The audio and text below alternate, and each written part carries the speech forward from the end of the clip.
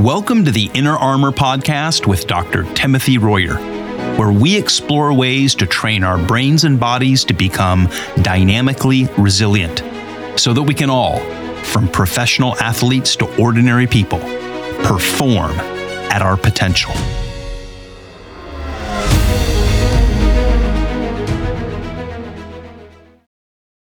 Well, Doc, here we are out on the patio again, and in our last conversation, we were talking about the bidirectional reciprocal connections between the autonomic nervous system and mental health mental health disorders, particularly the four horsemen of mental health disorders in America, which are anxiety, depression, PTSD, and substance abuse. And you were talking about ANSWER, autonomic nervous system regulation, as a way to influence and impact mental health, which brings us to the issue of treatment. Yeah. And how people can get treatment. You know, initially, of course, the presenting issue is usually the downstream behavior. I'm anxious, I'm depressed, I'm whatever, substance abuse. And then, of course, the upstream interventions, ANSR, these kinds of things. But the average person listening has a problem, right? Anxiety, depression, substance abuse, and they want to get help. And that means they have to navigate the system and not the autonomic nervous system. I mean, ultimately they have to. Exactly. But in order to get to that, they have to navigate the system of doctors and counselors and hospitals and treatment centers and insurance and all of the things that are this giant complex of things you have to navigate, right, to get help. And that's overwhelming for people. And it's also a moving target. I mean, the goalposts are always shifting because insurance companies, technology, managed care, it's constantly changing. And you've seen all sides of this. You've seen it as a doctor. You've seen it as a clinician in private practice, working in hospitals. You've had your own entrepreneurial companies like Inner Armor that treat this. So you've been dealing with this from all angles, and you've seen patients have to deal with this. So that's what this conversation is going to be about, trying to give people some coaching, some advice about how to navigate the system.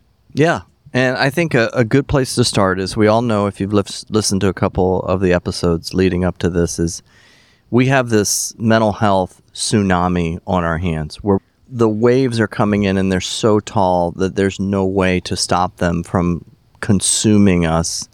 And 1 out of 5 people now have a clinical mental health disorder. And 75% of those, by the time they're 24, will have already experienced that. So there's things going in early development that's, impacting that we need to be aware of. And we talked before about the things that can drive that. Like, what's at the foundation of this, right? And, I'm very mathematical. You know me. I'm very, the subjective stuff I like to push to the side. I'm very concrete, objective.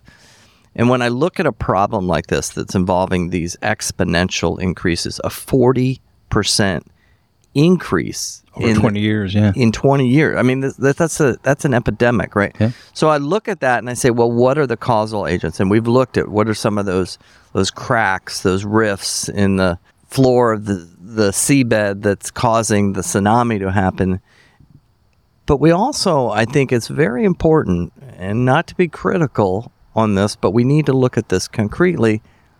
How have we been responding to when these things happen? So what's happening, in a sense, as the tsunami is rising, and how we're defending ourselves against the tsunami can also have a huge impact on why these numbers are increasing. We have innovation in every sphere of what we do. In cars, in technology, in our communication, in, even how we do financial stuff with Bitcoin, all these different things that, there's innovation, there's changes that are happening.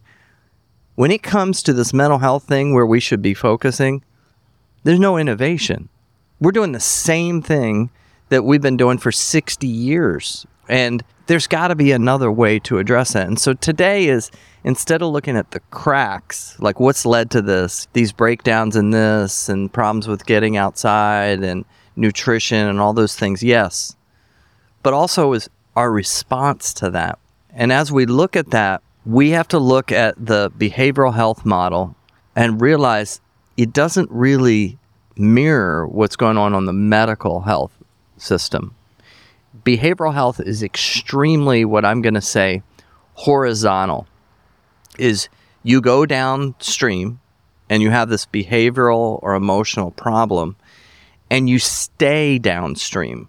Like you don't go upstream to actually correct this with autonomic nervous system regulation, or we've also referred to this as priming the system, getting the system prepared upstream so that it can manage these things. And that's what we're going to talk about today, is this horizontal system that isn't triaged or layered to allow us to go upstream to actually make permanent change. And we alluded to this in the last episode as we talked about the Four Horsemen, about how these things actually start upstream. But all we're trying to do is we're like down at the bottom with our umbrellas, you know, trying to stop the tsunami with these things. And these umbrellas aren't working. So like so much else in life or in this world, it's a lot of this is driven by, money. It's driven by scarcity of resources. So the statistics are kind of at our hand because we've been working on this new book. 58 million adults in America have, at the moment, have some kind of clinical mental health disorder, and almost a similar number of kids. So you're talking about somewhere about 100 million individuals in America are struggling with some level of mental health disorder. Yeah. So when we talk about scarcity of resources, what does it take to treat all of them? And the system, because of scarcity of resources, obviously has adapted. So a couple of things that I found interesting in researching this. Back in around 2008, I think it was part of the Healthcare Acts of around that time. They passed an act, the Mental Health Parity Act. And the theory was when they passed all the healthcare stuff back then under Obamacare, the thing was insurance companies had to treat mental health disorders equally with physical health disorders. The problem is there's not enough psychologists. So when we did research into this, we found out there's only like about 100,000 licensed psychologists in the United States. And a lot of them are nearing retirement age. So the system, insurance companies, had to do something. And they don't have enough psychologists. So what they did was deployed more counselors. And that gets into this distinction between psychologists and counselors. So counselors are problem specific. So you have a marriage and family counselor. You have a substance abuse counselor. You have a budget counselor. You have a, whatever, right? Grief counselor. And they're there to help you solve a specific problem, right? So they've got experience in coaching and protocols and say, okay, if you're dealing with this, then here's 2 or 3 things. And I'm just trying to get you through this problem that I'm specifically focused on. What we found is that there's about 750,000 counselors in America. So 7 or 8 times more than there are psychologists. Okay. Now, psychologists are a whole different thing because they're not just trying to help you solve the specific problem at hand. They're trying to help you, look at that systemically. Now, you are a psychologist, a neuropsychologist. Talk about what the difference is in a sort of psychological therapy approach that's distinct from just a sort of seeing a problem-specific counselor. Yeah, I think definitely both have their positive components to that. But even in psychology, there is a really small percentage that are bringing in the learned responses in the autonomic nervous system, more the physiological and neurological, because that's not what we're trained in, right? Most of my training, even as a neuropsychologist, which is a specialty component of psychology, does not include a lot of the things that I've had to learn over the last 30 years about, why is this kid doing this?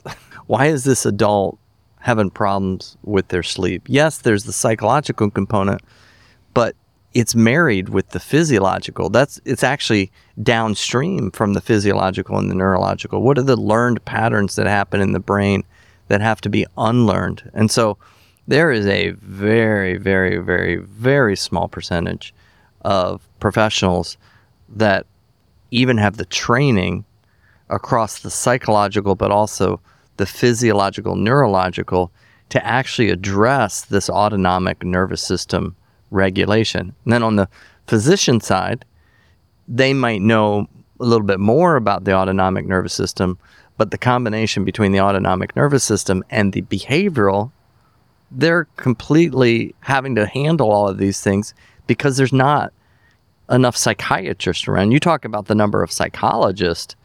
Let's get into like psychiatrists. I think it's like there's like 25,000 in America or something like that. Yeah. I remember looking up those stats. Yeah. It's ridiculous. I mean, I think a psychiatrist would have to be seeing something like 5,000 patients to be able to manage it correctly. And then what happens is the load, somebody's got to do it. So what ends up happening is the primary care physician, the physician assistant, the nurse practitioner, they're dealing with all these people with the psychological issues that maybe want medicine or need to get this thing diagnosed correctly. That's a big part of our discussion. It's like we're missing out on, like, before we start on our journey, we need to figure out where we are. So there's no diagnostic expertise there apart from just looking at behavioral responses. So we're like using people that really don't know how to swim to manage the tsunami, you know? Right. So from a supply and demand standpoint, sort of scarcity of resources, if we say there's 100,000, I mean, I'm ballparking, but I remember looking these things up about a month ago when we were researching the book. But let's say there's 100,000 psychologists in America and 25,000 psychiatrists, you know, whatever. Let's say there's 125, 150,000 people. And of those, let's say those, only half of them, let's be generous, and let's say only half of them have the specific training to do the things that we're talking about. So now you're going, okay, there's like 60,000 people in America and there's 60 million adults. Right? So therefore the system, like getting at those people is really tough. Right? Like, you know, we talk, you know, all the work you do in pro football, right? Or pro basketball, like that's the end zone. That's the hoop. And you got to get, you know, you got to march 100 yards upfield against the defense to get into the end zone. Right. So bringing this down to the practical level, somebody who's listening says, I or a family member, my child or whatever, having these problems. How do I get into the end zone and get to the guy or man or woman or whatever? How do I get to the professional who can help me? Well, I have to march 100 yards up the field against the defense. Right. And you're going to start probably one of two places. Either your insurance through your work or something is going to say, we have through human resources, like some kind of mental health resources. Here's a phone number or a website, and you can do a chat or you can, right? And that's going to be your first entry point. It's one of two entry points there. So you're going to go, okay, well, my insurance card or my HR department says, call this number if you're feeling sad or suicidal if your kid is having problems. And what are you going to get when you call that number? You'll probably get some type of intake assessment process when you go in that's going to be more of a checklist of things. You know, you might even be doing that out in the waiting room, going through your checklist of behaviors. These are all downstream behavioral things. There can be 1,000 reasons why you're having an attention problem behavior or a focusing problem or a panic attack. And so there's going to be some of that. But then once you get that, you're going to be just quickly put into a therapy situation. Will it be therapy or counseling? Like It'll probably be counseling. You know, it's probably because most practices are made up of different levels of things, and there's not usually that sophisticated of a triage process, which there should be, because that doesn't happen in medicine. Not everybody goes to orthopedic surgeon. So, but it's just going to be kind of like whose caseload is full, who's available, who's going to, you know, there might be some specialty, like I like working with kids versus I like working with older adults, or maybe have some training in those. But it's going to be a very subjective kind of thing, and really a needs-based, like is there availability? Well, you know, when we were researching the book, one of the things I found was that in the UK, British healthcare system now is deploying an AI chatbot to do that. So if you're like, man, are you feeling suicidal, or is your kid struggling, or are you, feeling anxious, then you interact with this AI chatbot that says, hello, Greg, are you feeling sad today? Yeah. Yes, I am feeling sad, Bob. And then the AI chatbot, Bob or whatever, walks you through all of those intake questions because it's algorithms, and it's not clear where you get to at the other end, but I'm assuming that if you navigate the chatbot, there's like a, pot of gold in the rainbow, you might get to talk to a human being. Right. Yeah. And that human being, just because somebody's called a counselor, they're called a social worker, they're called a psychologist, it's just a human being. And they at different levels of training, different levels of expertise, efficacy. Like, some have been very successful with people, some find it very hard to keep their caseload full because they're not very good with people. So it's not, we want it to be, this is what's really frustrating. We need to start asking, like, why or what is going on here. Like, when somebody says, oh, you're going to go get counseling, that's the same as like, oh, you're going to take amoxicillin for this. Like it's a fix. Yeah, like, here's this fix, will do this to you, right? Or this surgery will take care of that ACL problem. Like, we don't give somebody like heart surgery for an ACL, a knee issue, right? Like, we diagnose it, and that's where we're really missing on this whole thing, is there's this whole diagnostic system that does not exist that's looking upstream. It's only looking at behaviors. Even the DSM, which is the manual for these things, is just looking at behaviors, right? So we say the solution for depression, anxiety is counseling and therapy and medicine. What the heck are you talking? What are those things? What do you mean? Like, if there's 8 doors in front of me and there's a therapist in each door, it's kind of like me taking a blank piece of paper and there's markers or crayons in each room. I'm going to come out with a different picture because every room's kind of drawing it a little bit different. They all might have the same objective, as I want my patient to feel better, but their way that they're doing that, how successful is that? I don't know. And it's like a random dart game. Like, okay, I ended up with this guy and that really didn't go very well. Or I ended up with this one and it did go sort of well, but I don't really know what we're doing, because now I'm like, he says I have 2 sessions left, because my managed care system says I have 2 sessions left, and I don't even know what we've been doing for the last 6 sessions. Right. Well, and increasingly in managed care, these are now telehealth appointments. So it's basically a Zoom session. And increasingly, because there's just not enough people to go around, enough counselors or whatever. So, and I know you're big on interpersonal interaction, sitting across the table with somebody. But now what I'm going to get is you get a 30-minute Zoom call with a counselor who might be 1,000 miles away. And then they've got another Zoom call after that and after that and after that. So that's sort of like this one path. Okay, you're having a problem, your family member is having a problem, child is struggling, whatever. You pick up the human resources card or paper through your work and it says, call this number. And that's our mental health resource. The other one is you go into your primary care physician.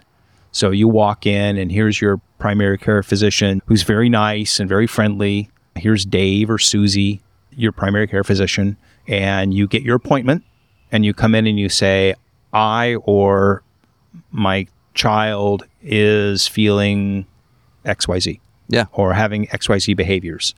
Now talk about how that appointment is going to go, because I know you know how that goes. Walk us through that scenario. Yeah. So, I mean, first of all, the physician, PA, nurse practitioner, they're overworked. And they are going to get docked if they don't get you in and out of there in a certain amount of time. How much time is that on average? It can vary, but it's many times can be about 15 minutes. Okay. So we're going to now talk about a very complex upstream neurological autonomic nervous system problem, and we're never going to look at it. We're never even going to look at the brain, look at what the body's doing. We're just going to ask different questions. And through no fault of that physician. No. I know your son is a primary care physician. And my daughter's a PA. Yeah. And so it's no throughout these people. I mean, I have a good friend who's one, But they've got bosses and they've got rules. And so of that 15 minutes, maybe there's the first 2 or 3 minutes of, hi, my name is Dr. So-and-so, and, blah, blah, blah. And there's going to be the last minute or two. So really, you're going to have about 10 to 12 minutes to address this. And in 10 to 12 minutes, they've got to make this significant diagnosis about something that requires, in many cases, many diverse ways of assessing what's going on with the system. I can't just answer questions way downstream on behaviors and think I know exactly what the brain's doing. And so somebody could get started, this happens all the time, in 10, 15 minutes based on some questions. They're now going to get put on a medicine that's a controlled substance. Okay, this isn't just like open-ended, like you can only have so many days of this substance that's going to alter the activity of the brain to the point that I'll hear parents say, overnight he was better, or overnight he became a monster, right? And it's like anything, even if it's on the good side, okay, anything that adjusts your neurological system that overnight this happens to your attention or your focus, you need to be asking a question like, what is going on? Like, your brain can't just change like that without there impacting other aspects of the body.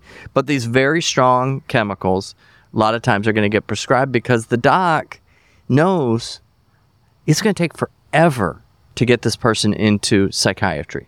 So the two options that doc has, that primary care physician has, is either I can write you a script today, in which case then I can move on to the next 15-minute problem in my day, next patient. Or I can try to do a referral. But then now, talk to me about that, because they're under managed care and insurance. They've got to sort of justify the referral, right? Big time, because the managed care is expecting them because there's such a massive anxiety and depression, they're expecting them to you should be able to treat this. But what is their level of training in treating this and diagnosing it? Well, it's not there, because even the psychiatrist is going to be using different behavior checklists, different behavioral questions. They're not trained in neuropsych testing. Like, they're not trained in how to look at an EEG or how to look at heart rate variability or how to look at these different things that are autonomic nervous system things upstream that are causing these problems. So the physician is in the worst spot of this whole situation, because it's either I do something or nothing's probably going to happen for this kid. Because if they do make the referral, they have to not only justify it to the insurance company, but you also know that to get into that psychiatrist or whatever, it's going to be a 6 to 8 week, right? I'm going to give you the referral. You're going to call their office. They're going to say, Dr. So-and-so can see you in 9 weeks. No, it could be 6 months. Or 6 months. And so that's going to be another 15-minute appointment, because the psychiatrists are so overworked because they're seeing anybody and everybody.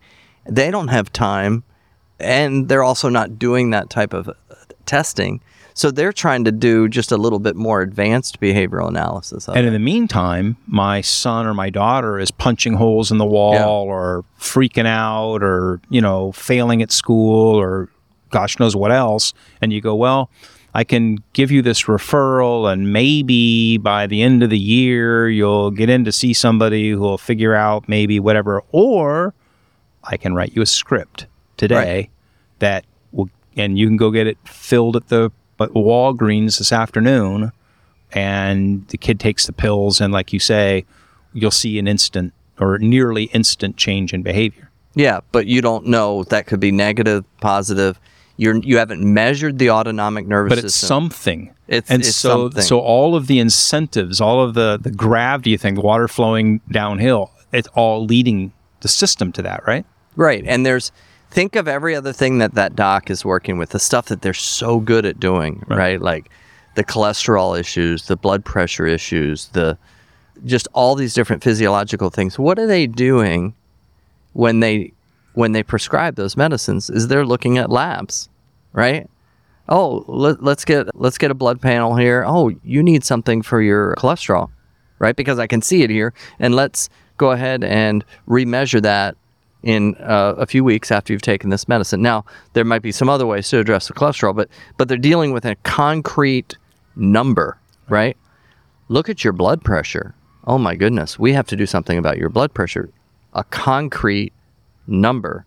So then I'm going to do this, and that may not always be, there might be other things a person could do, diet, even things related to heart rate variability and breathing that could affect their blood pressure. But still, the physician, what they're doing in that situation is another whole system that's very quantifiable. Like, I don't go in and complain about maybe some pain in my chest and I all of a sudden get heart surgery.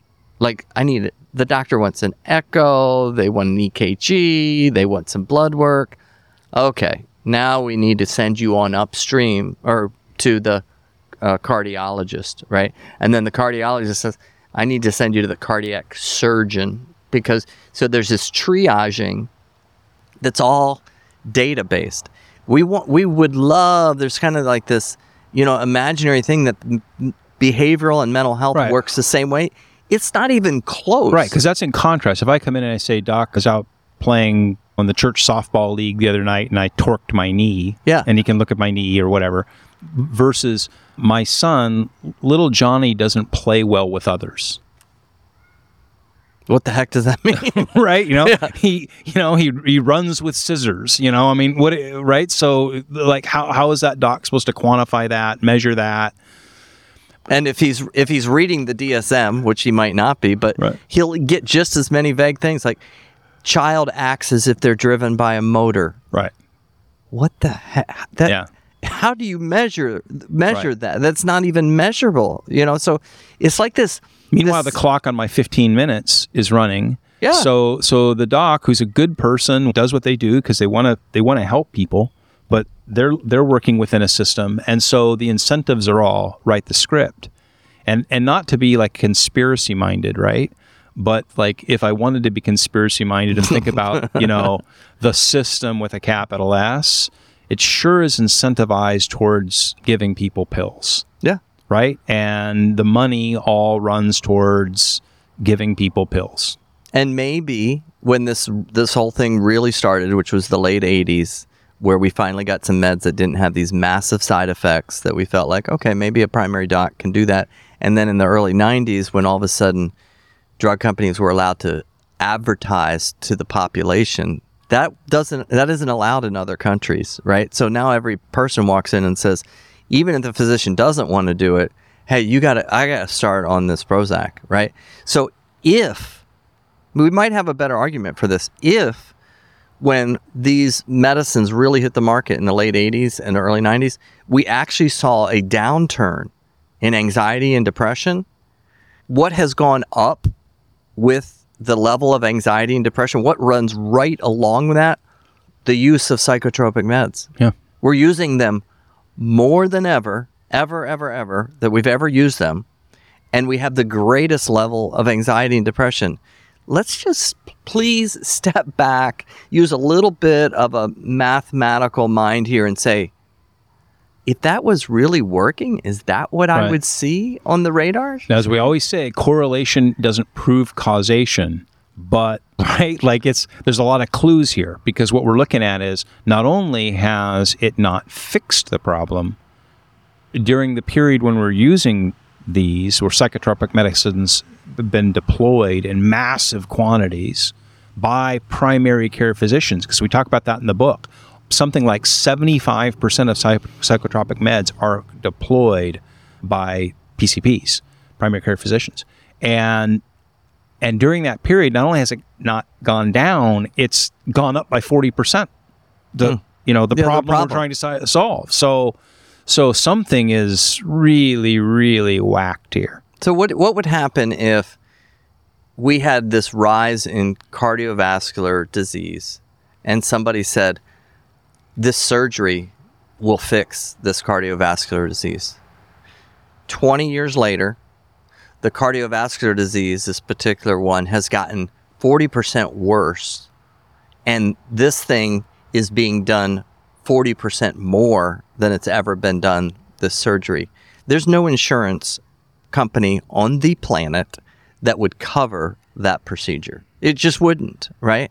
But there's something else at play here with these meds. These physicians are putting very difficult situations is they're trying to help, and they have two horizontal platforms to work with, counseling and meds, that are working on a downstream behavior, and nobody's going upstream to fix the autonomic nervous system. And it's very interesting. We have a project that we're doing through Inner Armor where there's 400 people that we need to address, okay? And this organization looked at the 400 people, and they needed to do something to build resilience and decrease anxiety and depression in this group of 400 people, okay?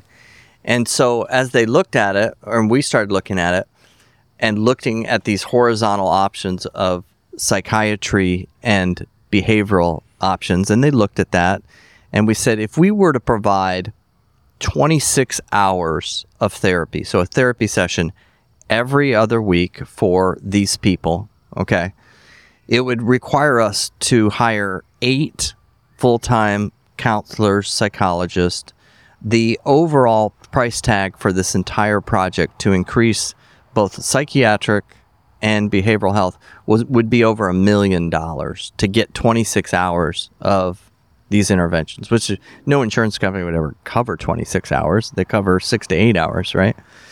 So then we come in with the Inner Armor model, which works upstream during doing forms of biofeedback, autonomic nervous system regulation, priming, and giving them an environment where they work 10 minutes 3 times a week through kiosks that are giving them information about their brain and body back to them.